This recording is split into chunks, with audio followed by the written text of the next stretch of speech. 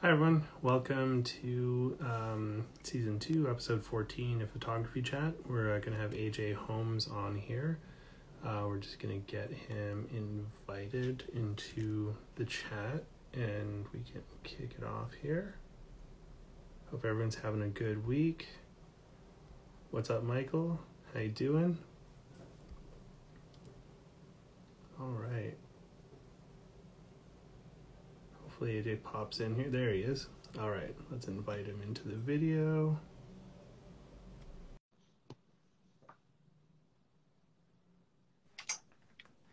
Hello. Hey. How's it going? All right, how are you? Oh, just living the dream. Nice. I'm going to try and pop in some headphones here, see if I can hear you a little bit better. Sure thing. All right. I am like super not tech savvy. Can you hear me? Yeah. Killer. Good and clear. All right. I shoot 8x10 film, so. I love those sample photos that you sent. They're beautiful. Thank you. Yeah, I appreciate that. Yeah, it's 8x10. I haven't made the leap yet into 8x10, but that's probably in the next few months. I'm hoping to make that jump into 8x10. It is, I don't know, it's really easy for me to get super nostalgic about the process, but there's nothing like it for me. I mean, I love shooting my 4x5 cameras. It's a lot of fun. And there's certainly more films available in 4x5, more readily available, I should say. But, and the expensive 8x10 is pretty great, but there's just nothing like it. Yeah, I imagine like the cost per shot has to be pretty substantial on 8x10, eh? Yeah, it can be. I mostly shoot 8x10 Portra 400, which is the better part of $20 to $22 a sheet for the film. Oh shit! Before process, that's just like raw film. That's US dollars before processing, before scanning. 22 US dollars a sheet. I don't know what I'm getting into wanting to buy an 8x10 right now. No, I mean, honestly, yeah, and they're like every day I wish I liked black and white film more. That said, I am convincing myself to like it. Okay. You know, because it's like, I also, for me, there are certain moments that make sense to be in color and others that make sense to be black and white. And I try not to force one all the time. Yeah. And it's convenient when a moment makes sense in black and white because it's a quarter of the cost. Yeah, I've been trying, well, not, I've been making more of an effort to just even in my 35 millimeter practice, shoot a bit more black and white. Mm-hmm. Because I started challenging myself on my Instagram feed to alternate between 3 color and 3 black and white. So I was just like, I need to start shooting more black and white because like most of what I have is all color. Yeah. That's like helped me create more black and white. Right. I still like shooting color so much more. Yeah, it's really tough because, like, for me, I've been meaning to buy more 8x10 film holders for the better part of a year. And there's been, you know, like having to pay rents and utilities and put gas in your car and buy film. It's like, how do you find the time or resources to buy another 5 or 10 8x10 film holders? But I've gotten to the point where it's like, no, I just really need to because I have 5 of them. So I can have 10 sheets loaded at once. And I get really torn because it's like I want to shoot black and white, but I also want to shoot color. At the same time, I can only load 10 sheets. It's I have found though, like in recent developing and then scans that have been done of some of my recent work, I'm warming back up to black and white. And for the first time in probably a decade, I'm shooting HP5 again. HP5 and 8x10 is not the same as HP5 and 120. And I know there are the same. I think your thought process is so different on a view camera that you're naturally going to elicit a different result. Okay. But there's just something so unique about some of the files I've been working with, and I don't know. So I think I will start to do more black and white, but then at the same time, I'm torn because the three bodies of work I've been working on are exclusively large format color film. So I'm kind of stuck there, in a way. So I guess I'll just, for future work, I'm going to keep black and white more top of mind, I think. That's not a bad idea. I mean, so just to sort of do a quick intro for people that like popped on and not familiar with you, maybe just tell them a little bit about yourself. Sure. Well, first off, thanks for scheduling this and reaching out. I think we met on Clubhouse, which That's is right, absolutely awesome platform. But for many of you who've probably never heard my name before, my name's AJ Holmes. I'm a film photographer, originally from about an hour south of Nashville, Tennessee, in the U.S. Now I'm based in Ventura County, California, about an hour north of L.A. I've been shooting film since December 2006. I've been asking for a film camera for a couple years, and my folks bought me one. Well, I've been asking for a camera for a couple years, and they bought me a film camera in 2006, one of the last new Canon film cameras made. And we're just hell-bent that if I wanted to be a photographer, I would shoot film. Yeah. I like butterfly effect. So many things have happened since then, but had that not happened, I probably wouldn't be on this call right now. And anyways, never really stuck with film super hardcore until I went to university for photography. And 2014 through 2016, I got my bachelor's degree in photography and really just went head over heels for all things medium and large format. Fast forward to today, the more recent part of my introduction would be that about 2 years ago, I helped to co-found a company called Negative Supply. We design, manufacture, and retail and wholesale film scanning equipment for all formats, 35 millimeter through 8x10. That's awesome. It definitely keeps me busy, and that's probably the main reason why I haven't shared more work the last few months. I have so much that's been processed and a lot that's been scanned, but I stay pretty busy day to day, so hoping to share more soon. Holy shit! So this is a moment for me here. Yeah. Kodak just joined us. Awesome. That's What's amazing. Up, Kodak? Hey, look, and I'm wearing That's great. My Kodak girl shirt. That is so good. Wow, that's holy shit. I just need a minute for that. Yeah, naturally. Cool.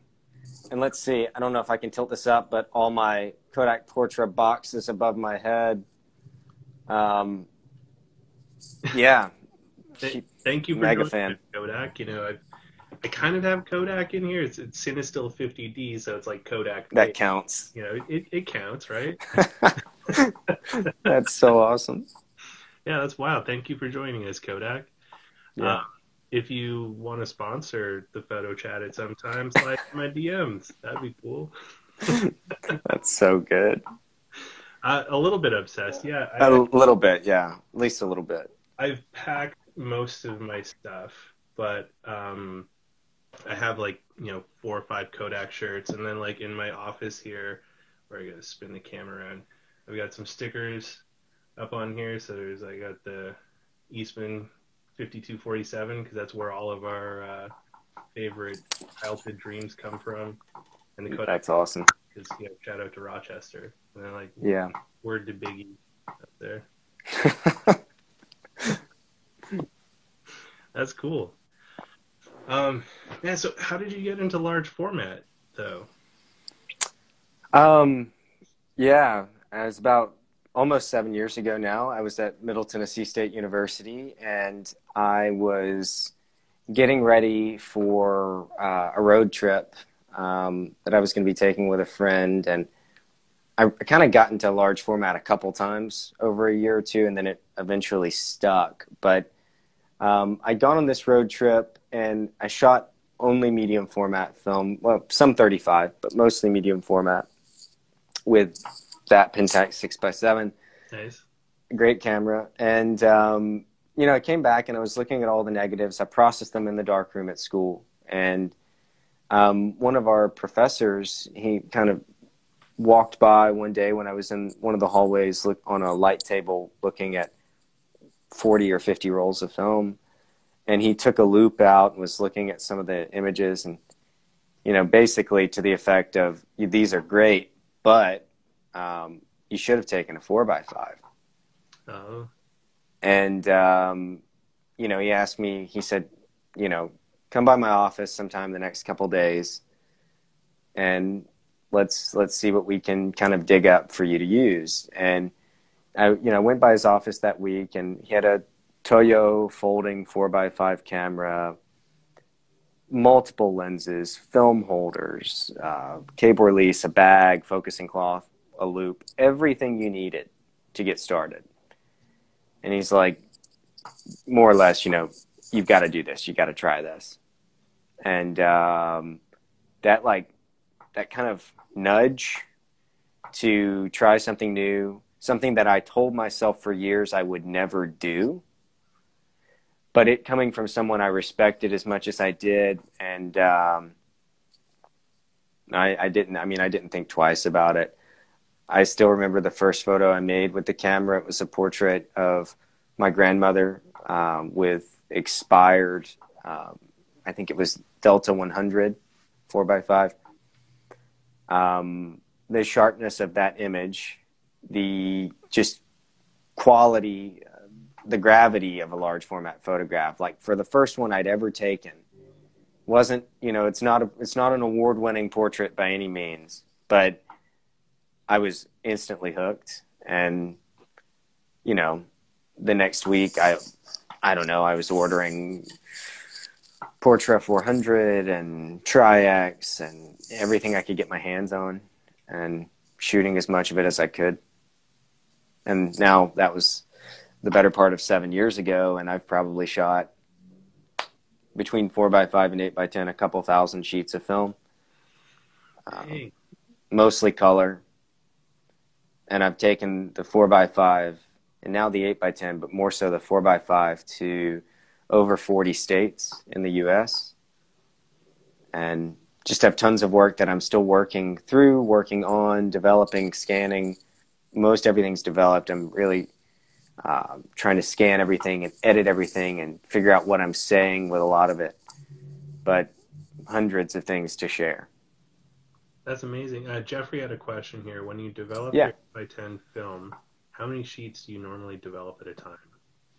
That's a great question. So I don't actually develop my own 8x10 right now. And this is a really, I guess, great opportunity for me to say Mark Sperry at Northeast Photographic develops all of my sheet film right now. I don't have a Jobo at the Negative Supply headquarters, but when I was still in school, I did all my own 4x5 with a Jobo CPP2 and an Expert Drum 3010. And for 4x5 with that drum, you can do, as the last two digits in the tank would suggest, 10 sheets at a time, which is pretty killer. And then for 8x10, I was using, we had Jobo 3005 drums, which you can do 5 sheets at a time, which is pretty killer when you look at most modern alternatives for 8x10.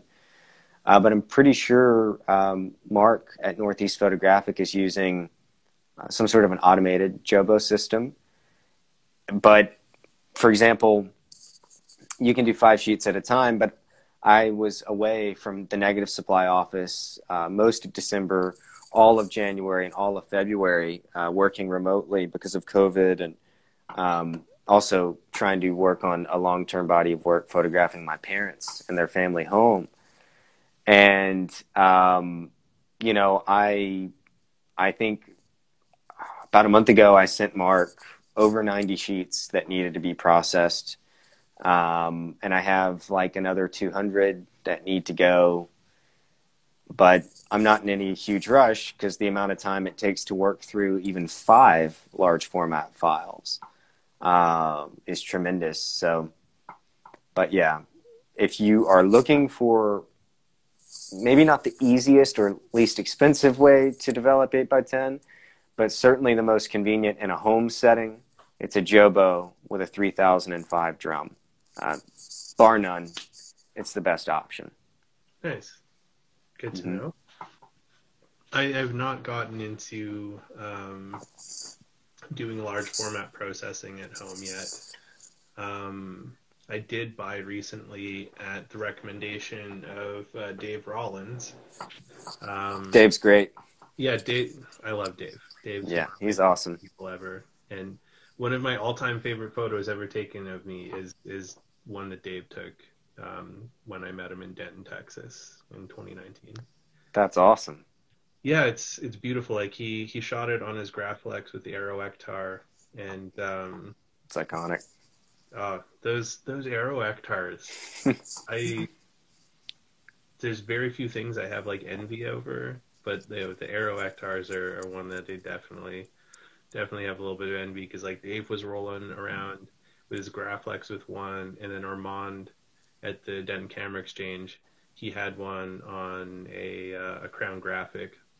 Nice. But, I have a picture of him taking a picture of me with this like massive Aero Ektar on his 4x5, and they're awesome. Yeah, it's beautiful, but not quite there yet. That's like one of the few, because I primarily do portraits with both 4x5 and 8x10. It's one of the few lenses like in the portrait world that I haven't really used for 4x5 yet, and I'd love to one day. But I was going to mention as well, you said you haven't gotten into processing sheet film at home, but the Mod 5.4 adapter for the Patterson tanks is so cool. I had I used a Mod 5.4 at the gallery that I'm part of. Yeah. It made me want to never process my film because it kept popping off, and like I would like have my sheets would be like stuck to the side of the tank and stuff. Yeah. But Dave recommended that I buy a Bees reel. Yeah, those are cool too. So I picked one up, but I haven't had a chance because I'm in the process of like packing up and moving my life to the West Coast right now. So. Oh yeah. Whereabouts? I'm moving to Vancouver at the end of the month. Yeah. Wow. But it's like on my sort of radar before I finish packing up and moving to like try the Bees reel out, because I'd like to load up all of my 4x5 holders and like shoot some 4x5 as I make my way across the country. Oh yeah. That is something I've like. So even though I'm from Tennessee and I'm in California now, it's about 2,000 miles each way home. I usually drive when I go back home, because even though it takes a few days to do it, you see so much countryside, and I'll usually load 10 or 12 4x5 holders, and yeah, no, it's so much fun to do that. So I hope you can take the time and you are able to shoot some 4x5. Are you, I guess, driving across? Yeah, so when I moved here in 2017, I just like rented a U-Haul trailer and towed it behind my station wagon, and I'm going to be doing the same thing on the way back. Okay. Unfortunately, I hadn't started shooting until I moved to Toronto in 2017, so like I didn't have much to document like my first drive across the country, other than like some shitty iPhone stuff and sure, some shots that my friend took with his Olympus digital that drove with me. So I'm going to be taking it fairly easy on this trip, because I'm also doing it by myself, so I don't want to like burn myself out or anything. Yeah. Yeah. I'm going to have the 4x5 in the car, the Polaroid 195, a few other Polaroids. I just traded my Nikon F3 kit for a GW 690 and a Zorky S.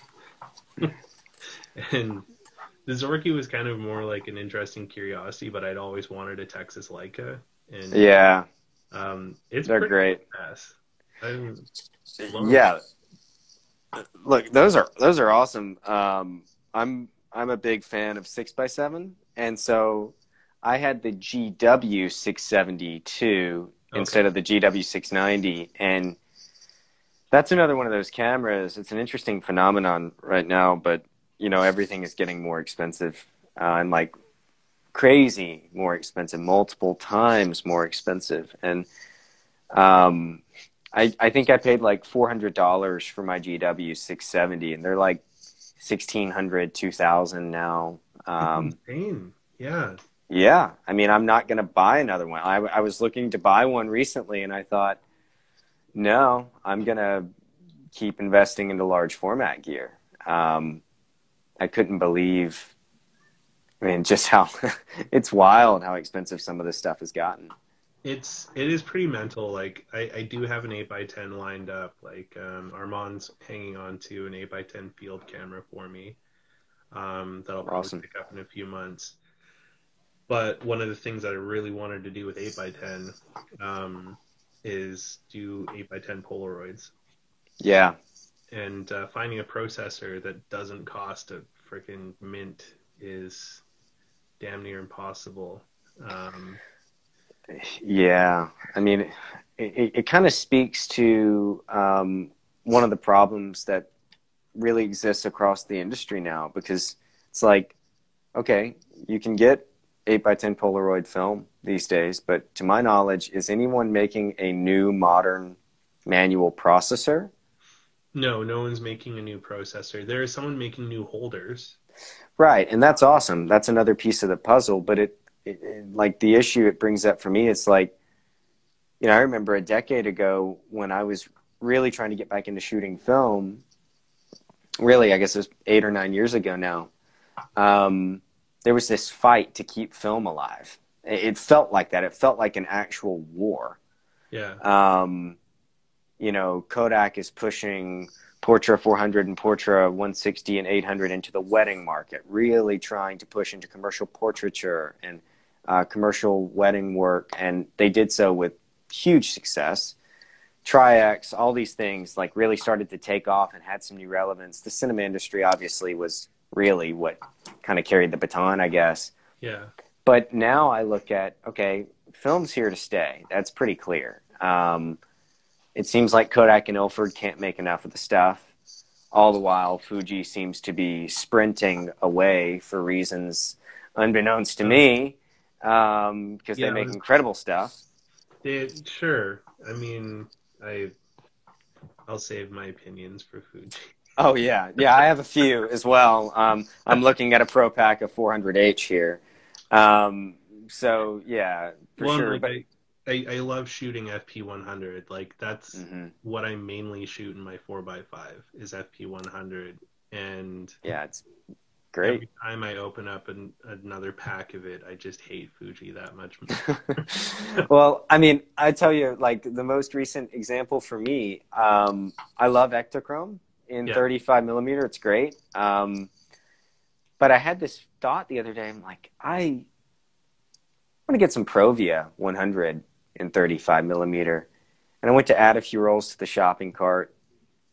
And then it's like, no, don't do that. Like, I don't want to start to love another film that is going to be just torn out of my hands with no notice. Right? Well, that's So, the thing. Like Fuji's like, oh, I see that you like this product. We're gonna stop selling it. yeah, but it's like, I see that you like this product. Oh, and also, it's incredibly lucrative, and every commercial photographer on earth shoots a ton of it. But, oh well, yanks it off their product line. Like Tim's comment here is great. Fuji puts the FU in film. No, no, that's good. That's so good. Yeah, Uh, I don't know. Like them killing pack film was like the most unforgivable thing for me. And then like hmm I got into the 400H thing. I love 400. It's great. And then like that was a huge bummer. Superior 1600. I Yeah. was super bummed that they killed that one. Like Yeah, that one was sad. And then like another more recent one, it's like when they got rid of Acros 100, I think that's how you pronounce it. Yeah. You know, well, that was really unfortunate because that film had basically no reciprocity correction out in 2 minutes. So I would use it for long exposure work at night, in certain like creative applications, and there's nothing like it. And when they got rid of it, it was obviously awful. And then now you have Acros 2, which I question if Fuji's even the ones making that. But they're not making it in sheet film. So you used to be able to get Acros all the way up to 8 by 10. And Yeah, I've got some Acros Ready Load 4x5 sheets still. that's awesome. Yeah, that's probably worth a pretty good bit of money now. But yeah, I would love to buy Acros 102 in 8 by 10, but I can't because it's not available, and I'm sure it never will be. So, you know, the next best thing is I'm shooting Ilford Delta 100 in 8 by 10, and it's a beautiful product. I'm glad it still exists. Yeah. It's like, you know, Fuji had incredibly unique products that truly no one else could replicate or just didn't replicate. And it's gone, it's gone. But I mean, so you got to be grateful for what's there, I guess. That's very true. Yeah, like I'm kind of stoked though that I managed to find someone here that has a Polaroid 8 by 10 processor that they don't want an arm and a leg for. So That's before I go to awesome. Toronto, I'm going to be picking that up.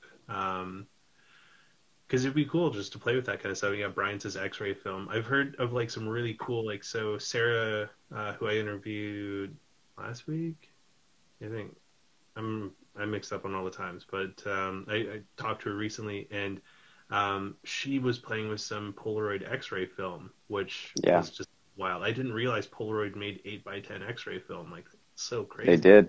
Yeah. I mean, it's fun stuff. I mean, another thing too that's really a lot of fun is shooting paper negatives. I mean, I used to do that a lot, and then with an 8 by 10 holder, you literally just slide a sheet of 8 by 10 paper into the holder. And you can load it with a safe light on. It's such a friendly way to start shooting large format film. So do you shoot that as a negative and then? And what I've always done is I've gone and then contact printed it. Oh, Yeah, which is another process, but it's a lot of fun. And then you just develop it like you would paper in a darkroom, and you can have a safe light on the whole time.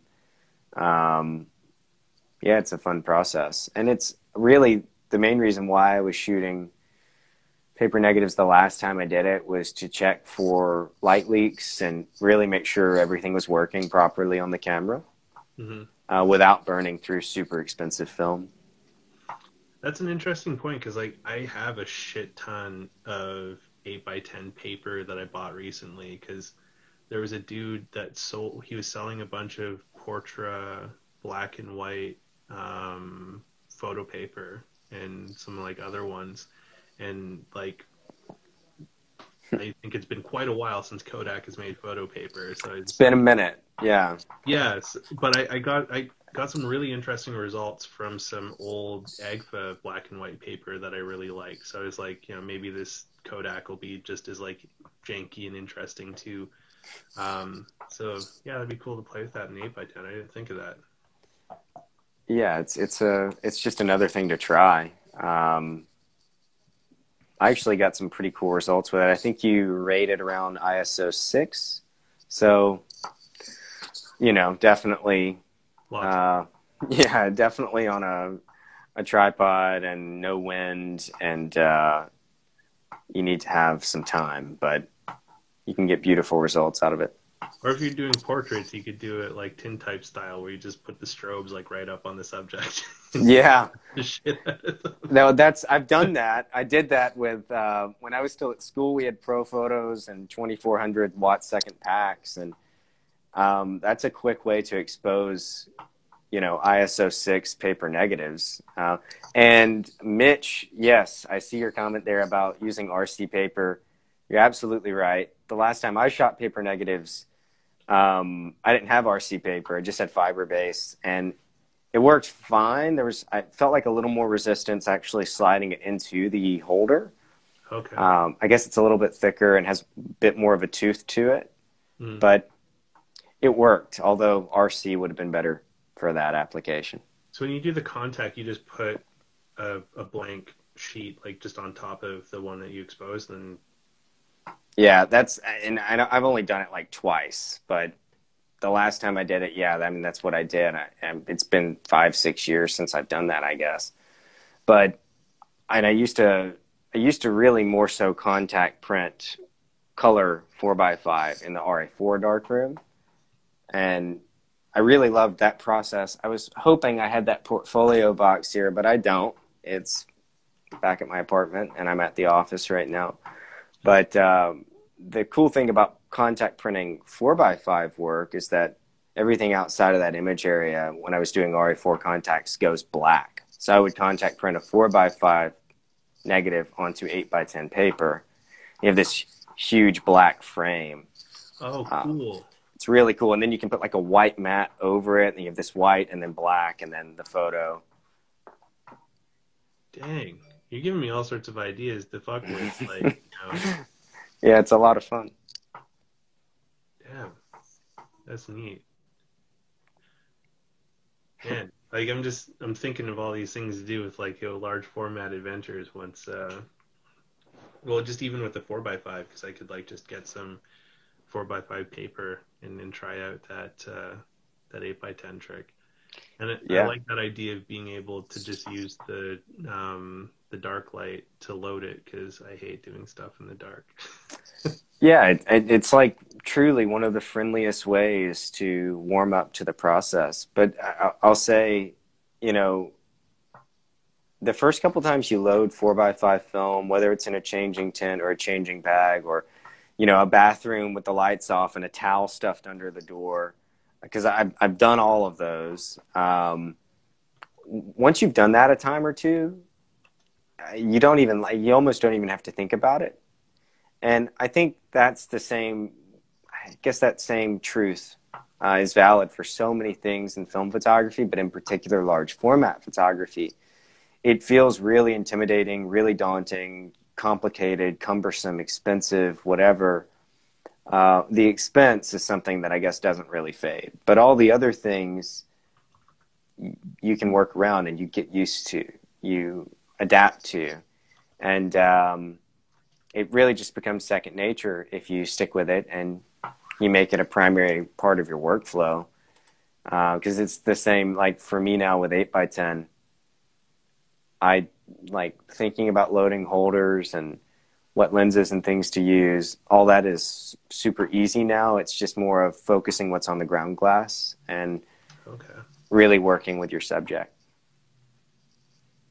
nice. Very little interruption. Yeah. Tim brought up an interesting memory here. So Policon 2018, it was the first Policon I went to in Denton, Texas, and Ian Kasnoff was there, and he was showing off his trailer camera. Like he had this Oh like my gosh. on like it was a car trailer that he had converted into a camera, and like I think just a little over half of it was the camera, and then the other half of it was a darkroom. That's incredible. For him to like frame and focus, he would literally have to like drive his truck backwards and forwards, move it around. Oh no. How he did focusing and stuff, and then he could do some fine focus with the ground glass, because he had this huge, like it was a massive, like on a wooden frame ground glass that he could move inside of the camera, and so that's where he would sort of do like the finer focus. And That's awesome. it was an industrial process lens, and it was like that big around. Like it was just this mighty lens just sticking out of the back of this trailer. It was so wild. And he's like, it's basically like an instant photo, because he had it down to where once he was all in focus and everything, he could go from exposure to print in like just about 3 minutes. Wow. Yeah, that's impressive. What size is it, like 30 by 40 inches or so? Yeah, I think that they were huge. Like Yeah. it was funny because I have a 35 mil shot somewhere of like a little pack film shot that someone took of this motorcycle, and he's holding up this little pack film shot next to like the huge like large format shot he took of the same motorcycle. That's And awesome. it was wild. Like he was that was an interesting thing to see that. And he said like the first trailer camera he tried to make was like with a tiny utility trailer with like a little enlarger lens, and he said that was like he was like dying from the heat inside of this little tiny wooden box, and was like, yeah, this is I need to go bigger. So like I think it was like all air conditioned and everything too. Like it was quite the setup. That's one hell of a project. I mean, yeah, that's awesome. A dark room on wheels and a camera on wheels. Yeah. That's awesome. Yeah, and I I'm think pretty he got jealous of that. hired. I think he got hired by your guys' parks department to like shoot a bunch of like parks with the camera. Yeah, okay. I think I know who you're talking about then. Yeah, Yeah, that's awesome. Dream job for sure. yeah, he was a really cool cat. Like that was I don't know if you've ever had a chance to go to a Polacon, but I highly recommend checking one out whenever the world opens up again. Yeah, that I like put that on the list, right? I mean, there's like so many things I want to go back to, like Photo Plus and Imaging USA and Society for Photographic Education conferences. I used to love those. Really hoping that those do resume one day. All of these things. Yeah, Um, yeah, it's been weird not being able to see all my friends and stuff. yeah, it's been pretty weird. Um, yeah, here too, and like even me going back home at Christmas, I got a COVID test before I left to drive there. And I quarantined when I got there and got another COVID test. And, you know, just to like try to make absolutely certain. And it's like, wearing a mask around my family really all the time. Um, thankfully both of my parents are fully vaccinated now. But yeah, it's been a weird over a year now. It's been very strange. And it's also been really tricky for me because the body of work I've been most focused on for years now, I guess about over 6 years now, is photographing my parents. Mhm. They're usually fairly vulnerable up close portraits with wider angle lenses on view cameras. They're social distancing be damned, right? I mean, it's like you're not going to be 6+ feet away. I'm going to be usually within 3 or 4 feet of my parents. So that made that super tricky. Um, but I just got longer lenses. We started taking more portraits outside. I would wear a mask, usually be 12 or 15 feet away with a mask on. And that felt better. But you can see this change in my work because of that. Yeah. Um, and now I'm not sure if I'm going to keep working that way or go back wider and closer. But it's just interesting how it literally has affected everything, down to the smallest detail.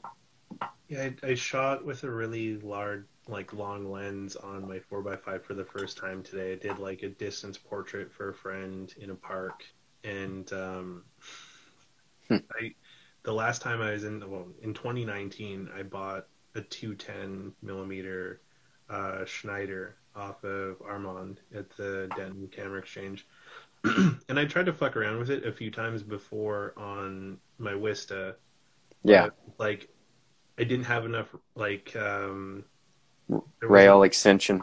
yeah well Hmm. so I've had the Wista for a while, and I didn't realize until like 2 weeks ago that it did have a rail extension in it. Okay. And so I was just like, okay, so now it actually can work. So today was the first time I actually successfully took a shot with the 210, but it was really strange to be like 20 feet away from the person that I was shooting because that lens Yeah. is so long. Yeah, 210 is it's actually now, I think because of COVID-19, 210 is my favorite focal length on 4 by 5.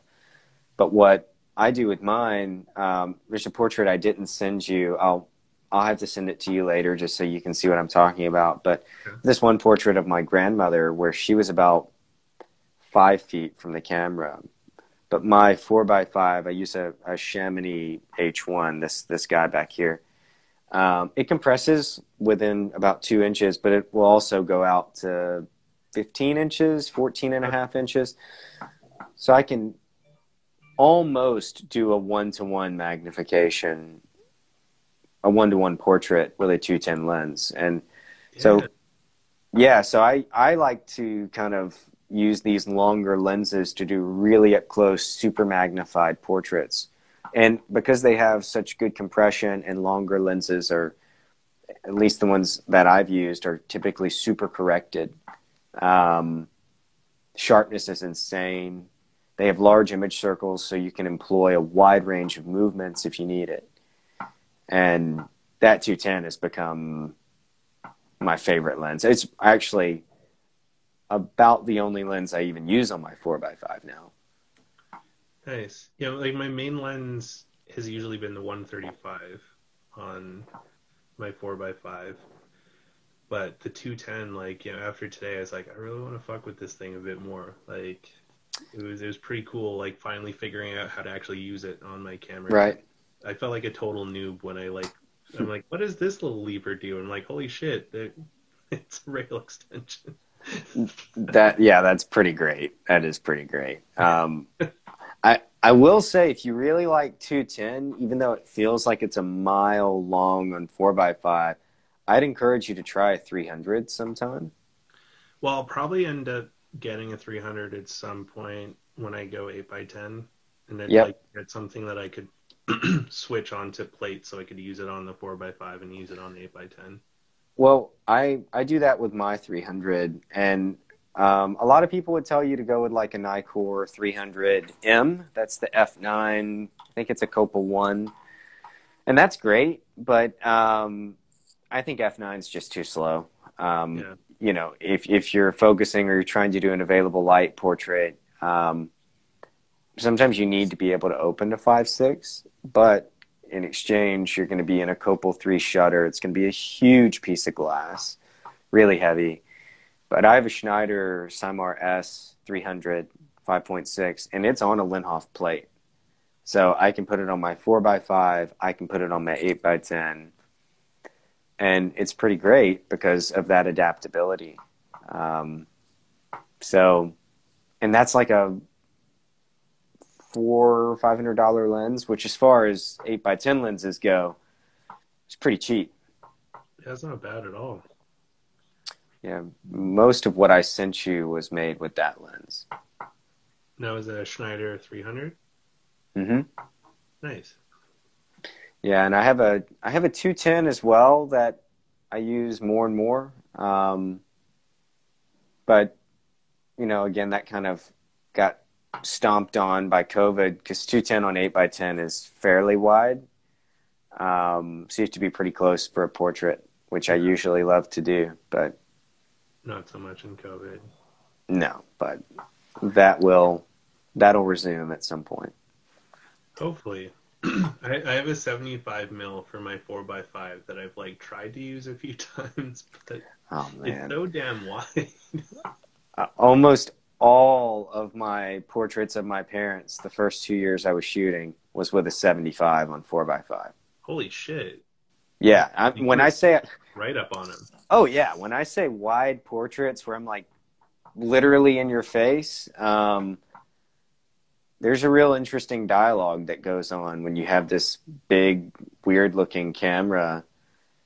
It's really disarming in a way. But, you know, like the first couple times I photographed my parents with it, they thought it was weird or whatever. And what is this thing? And then like 2 years later, we're still doing it. And they don't even acknowledge the camera. Like if it's in their kitchen or in the living room or something, they'll know it's there because it's always there. Anytime I'm home, there's a 4x5 or an 8x10 set up in a common area where I can grab it if I see something. And I've just gotten so used to it. But it was just so weird switching, because I used to, like I said, used to use a 75. So I went from a 75 to a 210 on 4x5.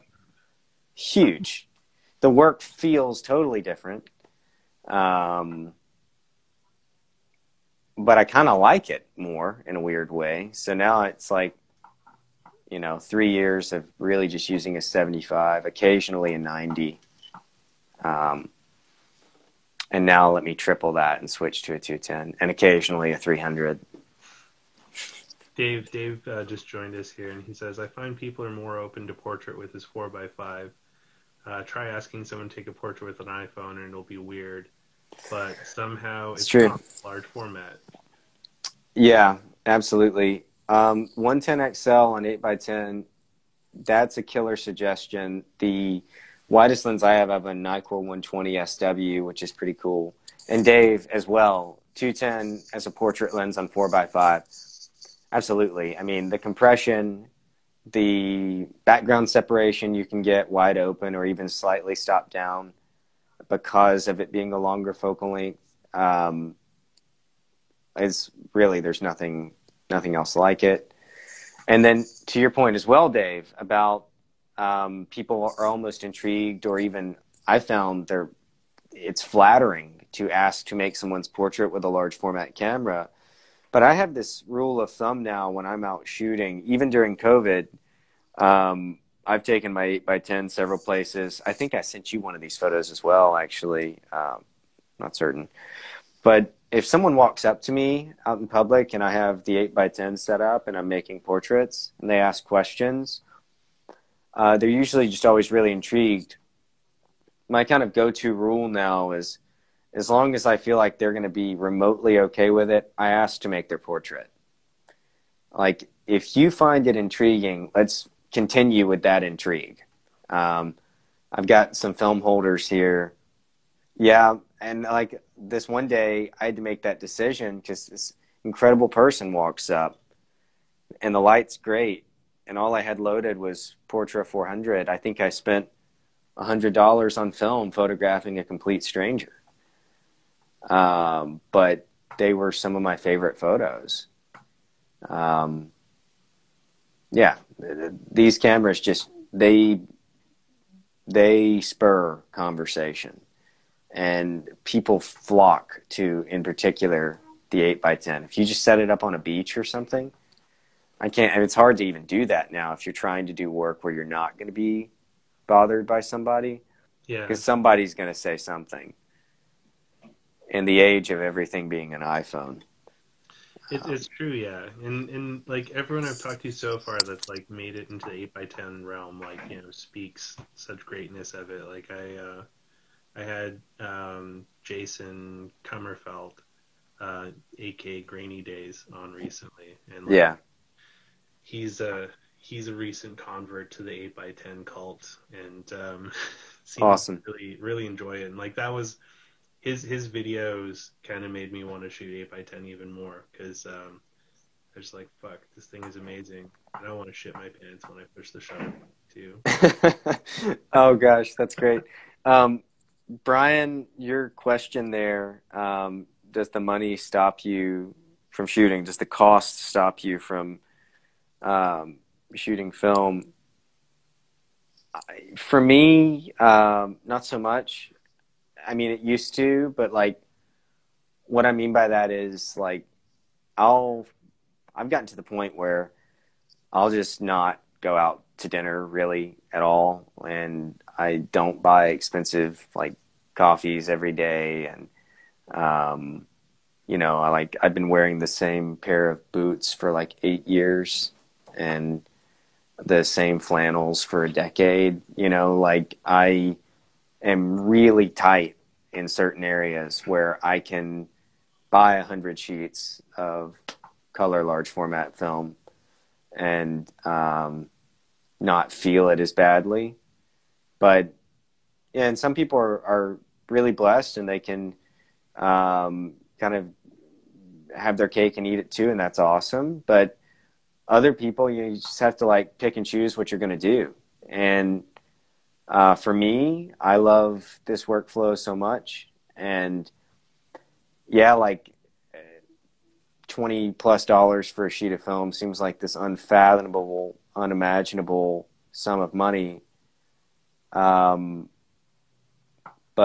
yeah, it's absolutely, to me, it's worth every penny. Not always. Like you should process film sometimes thinking, oh, this is going to be so cool. And then you're like, oh, that was shit. And there's $22 and I could have like had a couple meals with that money. But to be clear, I don't go without eating, but I do, just avoid certain things and try to make sure that I never go without having several boxes of film on hand. That's a good way to go about it. Dave made an interesting thing here. He's like, it shouldn't really be a cost thing because people spend easily $4,000 on digital setups, but film is pay as you go, and that's what he finds intriguing about film is the pay as you go aspect. Mm-hmm. Which I could kind of see, like, I mean, you are going to spend probably a couple grand on an 8x10 setup easily, but then you only have to do that once. Like, you never have to upgrade that 8x10 rig like a digital where it's just like something newer and better comes out. So now you have to like go spend another like $3 to $5 grand and buy like that next fancy digital or whatever. Yeah, it's true. But then you have people like me who, and I don't think I'm unique in this, but it's like, yeah, the technology for film isn't really improving at this point, but there's still so many things that I want to try. And with the incredible like interest in large format photography now, it's everything's just gotten so much more expensive. Like there's a couple of really long focal length lenses that I want to try for the 8x10, but you're conservatively like one of them I was looking at, it's like a $8,000 or $10,000 lens. That's like Leica territory. Yeah. So I won't be buying it, but it's like, so yeah, I think getting into film and building a setup is affordable. And then, yeah, you do pay as you go. But another thing that I'd say to Dave's comment is like in the digital world, you really, I think, end up spending more money because it's not just the upfront cost that's more, but digital gear depreciates so quickly.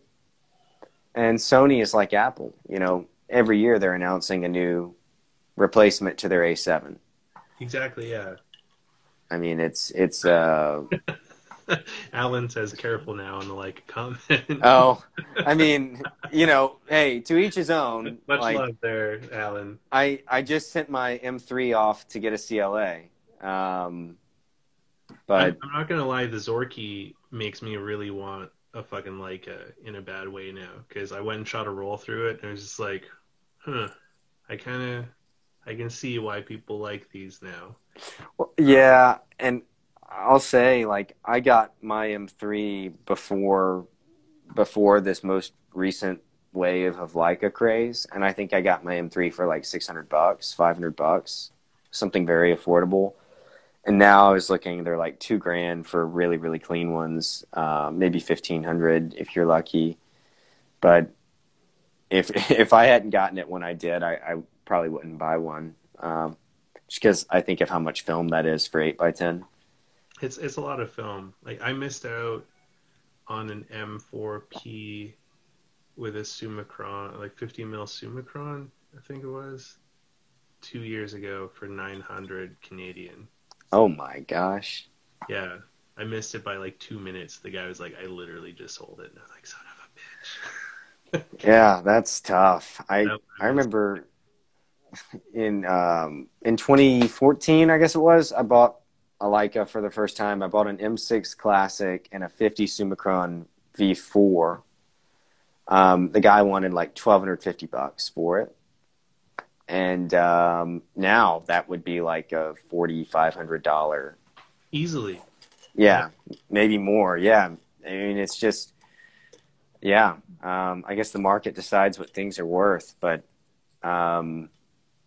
yeah. And if Alan's listening or still watching, I'm still hoping that Leica comes out with a budget M film body. Um, no, I've said that a few times now. A I boy don't think can I'm the dream. only Yeah. one. Yeah, No, boy can dream. I think it came up too when I was having the chat with Alan because I talked to him earlier this year on the program, and the budget came up, and yeah, I mean the only red dot that I own that I could afford was the Leica Instax Mini. Oh, that's so good. I love that. Yeah, Oh my so gosh. as long if I do some sort of like show with it or something, I could potentially be in one of the Leica galleries because it is technically a Leica. So, maybe one day Hey, I'll an Instax Mini thing. it's a Leica. It is. That's so funny. Yeah, I don't know. I mean, like, I guess there's so much gear craze out there, and really, it's most important that you're just if collecting cameras and all that is what you're passionate about, great. But then also, if you're trying to make photographs, hopefully, you just find a tool that lets you do that, and you just make work. That's awesome.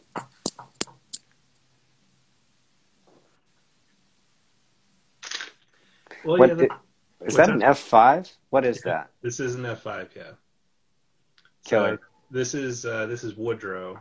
Um, he's my main camera, and that's because he's named after Woody Guthrie, so that's like my tribute to Woody Guthrie. Um, That's amazing. yeah, but I agree with you on that one. Is like too many people get obsessed with like the whole gear thing, and like I see it on like the Facebook forums and stuff. People are like, what's the best like camera to buy? I'm just getting started, and it's like whatever you can afford. Like just get something Yeah. and just go shoot. Like I yeah, mean, hell, even buy a disposable. yeah, Really, I mean, like even like an HP5 disposable or something. Like, how cool is that? I mean, sometimes the greatest thing is not having any choice in how that photograph's going to come out. Just, well, yeah. Like one of my favorite cameras that I like shooting the most right now is the Lomography reusable camera. Like mhm. so cheap and chintzy, but I love the images out of it. Like Yeah. I've put a couple rolls of Cinestill 800 through it, which felt weird too. That's great. But it Oh was gosh. cool, like because it exposes at 400, so it overexposed the hell out of like the 800. But the results of it were like really cool because like I just used it for doing like daytime street photography because it's so quiet, so you just kind of like wind it up and just as you're walking, like just fire off shots, and it was pretty cool for that. So I agree, like disposables are a fantastic one. But Dave had a question here. What about images themselves? Isn't it the film stock and the lens at the end of the day? Hmm? Yeah. No, I think that's really true. In fact, it kind of speaks to um, a message thread I had with a guy here on Instagram recently. He just I got a message one day, kind of out of the blue, asking what lens I used for this portrait, and I mean, I answered the question, but then I also delivered this aside about um, for me, yeah, I mean, all of the decisions are important. The camera, the film, whether or not you used any supplemental light modifiers or added flash, what lens you use. I mean, all these things matter, but at the same time, it's like I hope that when somebody looks at a portrait, whether it's mine or somebody else's, their first question isn't what lens was used, right? It's like, why did they make this portrait? Or maybe they're thinking, why did they choose to include this part of the person and not the other? Or what's the expression? Like, what's happening in this photograph? Not what the hell lens did they use? Yeah, exactly. Like I don't think about that when I look at pictures. Like, what I like when I see a photo that's like a great photo to me, it's Hmm. something that made me feel something, or like, it just like kind of like hits you, and you're just like, holy shit, like just something mind blowing about that image, or Yeah. something, like you connect to emotionally or something. Uh, Yeah. cheers, Brian. Thanks for stopping in. Like Yeah. Thanks for hanging out. one of the photos that really still blows my mind, um, was one that I saw in Tulsa at the Philbrook. Larry Clark had a show there Mm. in 2019, and there's like this one photo of his that it's one of the most like striking images I've ever seen. It's a pregnant woman sitting in a chair. It's black and white, and there's just this like beautiful light, and like it's just she almost looks like angelic, and you're just like really struck by like the beauty of like the image, and then you realize that she's injecting heroin, Mm. and you're just like, it just kind Mm. of, because that's not the first thing you notice. Like at first you just notice this like beauty of the light and this like silhouette of like this pregnant woman, and then you see like the needle in her arm, and like that was a great photo to me because it just so much feels to it, and it's just like, Right.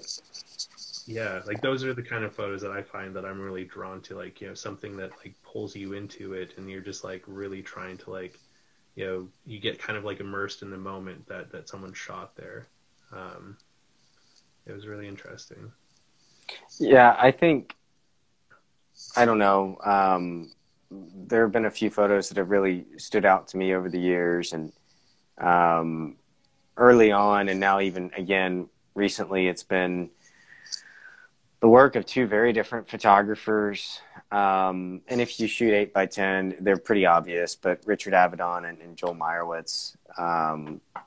You know, I I remember seeing certain still lifes and landscapes and portraits in a book called Cape Light by Joel Meyerowitz about 6 years ago, and that just that is what made me decide. It's like, okay, I want my camera and my love for photography to take me to places and to light and to people like this. And you get there by connections. You get there by having conversations like this, engaging in dialogue, Yeah, um, about the subject, about arts, culture, traveling, more so than you would by talking about gear all the time. absolutely. Like someone makes a comment here, like no one asked Robert Frank what camera lens or film he used. They And sure as hell don't. yeah, and that's the thing. Like when I was looking at Larry Clark's work, or like, one of my favorite photographers, Jason Lee. Like when I look at his work, or like, when I look at Deanna Templeton's work, just anyone, I'm not like, what lens did they? Yeah, what? What film was this? Because it's like, oh, if it wasn't like some obscure film, I'm gonna be like, oh well, this is garbage. Then it would have been a great photo if you used like this kind of thing there. Um, yeah, like I really don't give a shit about that, because it's just, does the photo have like some kind of like life to it, or like something interesting where like you're drawn into it? Because like that's the difference Yep. between like a good photo and a great photo. I think is like someone could take a really like technically good photo that like, exposure is perfect, and like, all this stuff is right, but it's like it could be like sterile and kind of like boring. Where someone could like, take another photo that, Absolutely. isn't technically perfect or anything, but it has like so much emotion that when you look at it, you're like drawn into it. Like those are beautiful photos to me. I agree entirely. And I was going to say, I'm not sure.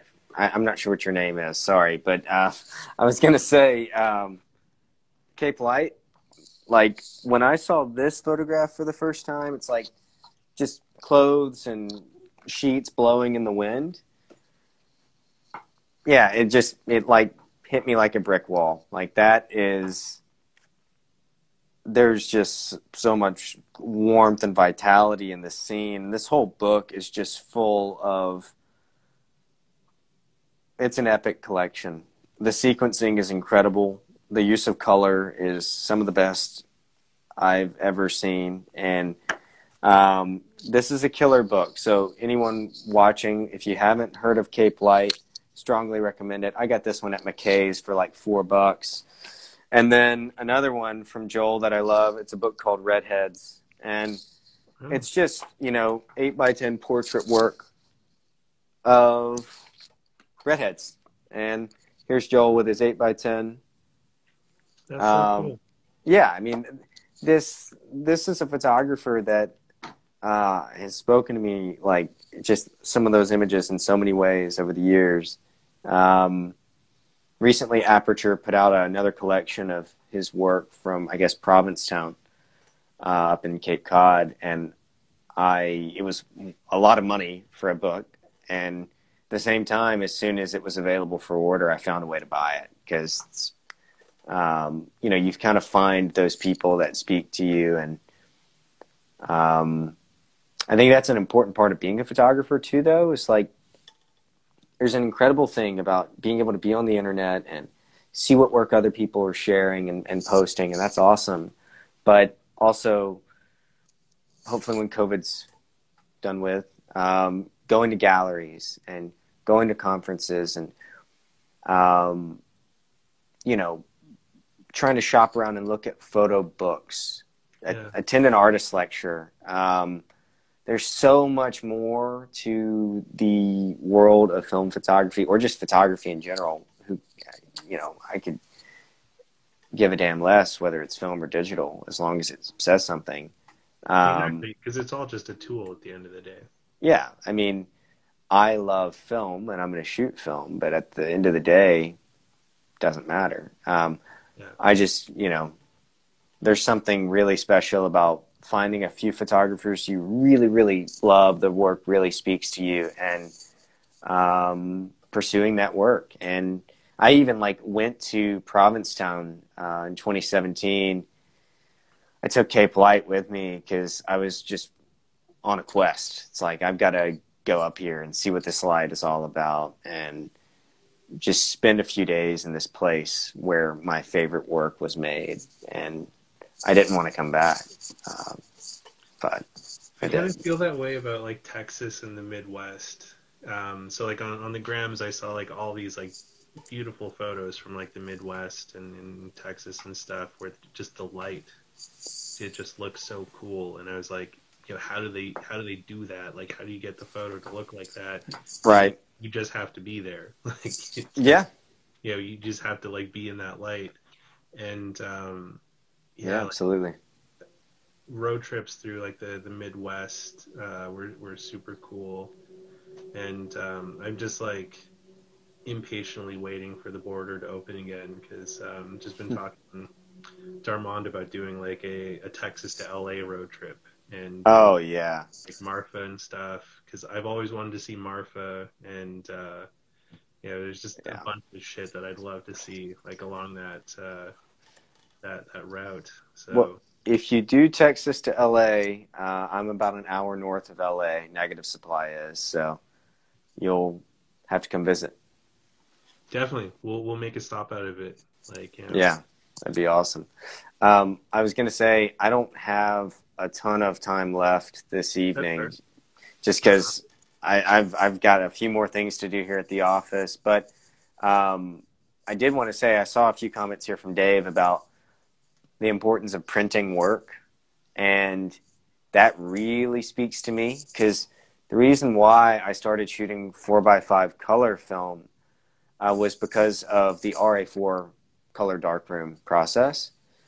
All of the early work of my parents is 4x5 color negative, printed 16x20 in the color darkroom, and then hand cut window mats 20x24 inches.